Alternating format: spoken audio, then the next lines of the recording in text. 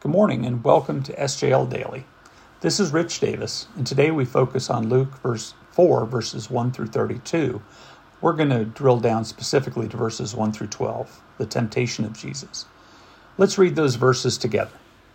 And Jesus, full of the Holy Spirit, returned from the Jordan and was led by the Spirit in the wilderness, for 40 days being tempted by the devil. And he ate nothing during those days, and when they were ended, he was hungry. The devil said to him, "If you're the Son of God, command this stone to become bread." And Jesus answered him, "It is written, man shall not live by bread alone." And the devil took him up and showed him all the kingdoms of the world in a moment of time, and said to him, "To you I will give all this authority and their glory, for it has been delivered to me, and I give it to whom I will. If you then will worship me, it will be all yours." And Jesus answered him, "It is written, you shall worship the Lord your God, and him only shall you serve."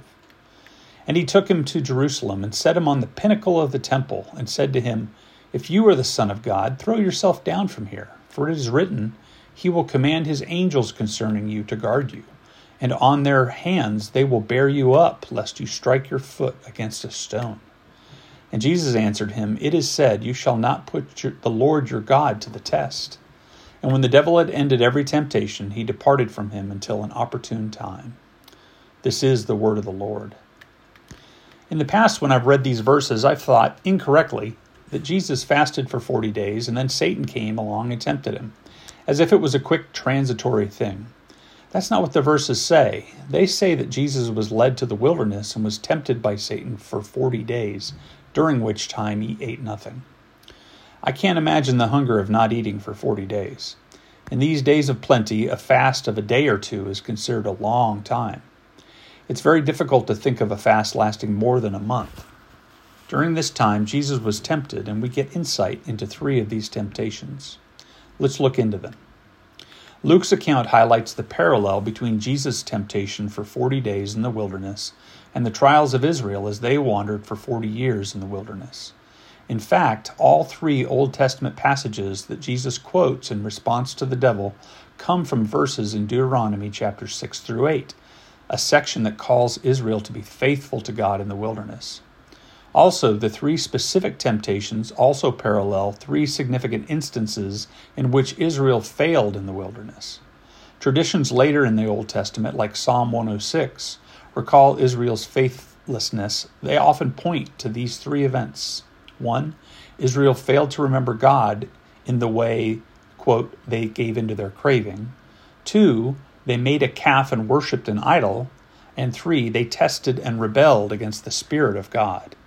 Unlike Israel of old, Jesus, the Son of God, faithfully resists the devil's temptations. We often think of this time in the wilderness as the time that Jesus was tempted. But the reality is that, like us, Jesus was tempted by Satan his entire life. Also, like us, Satan knew just how to tempt Jesus. Unlike us, Jesus was able to react to every temptation without sinning. Everything that Satan offered Jesus was reasonable and something that Jesus deserved as the Son of God. Jesus recognized that these things would be his in God's timing, not his own timing, and certainly not from Satan. Satan loves to tempt us when we're in our own wilderness. When we're sad, alone, hungry, these are some of the times he most tries to tempt us. We can fight these temptations by spending time with God in prayer, studying his word, surrounding ourselves with friends and mentors in Christ, and like Jesus, asking God to fill us with his Holy Spirit. Let us pray. Heavenly Father, thank you for your word today. Thank you for showing us the continuity of your word from Old to New Testament through the example of Jesus as he used your word to aid him in defeating the temptation of Satan. Help us prepare for Satan's temptation in our own lives with your word, your Spirit, and our community of faith. For it is in Jesus' name, through the power of your Holy Spirit, that we pray. Amen.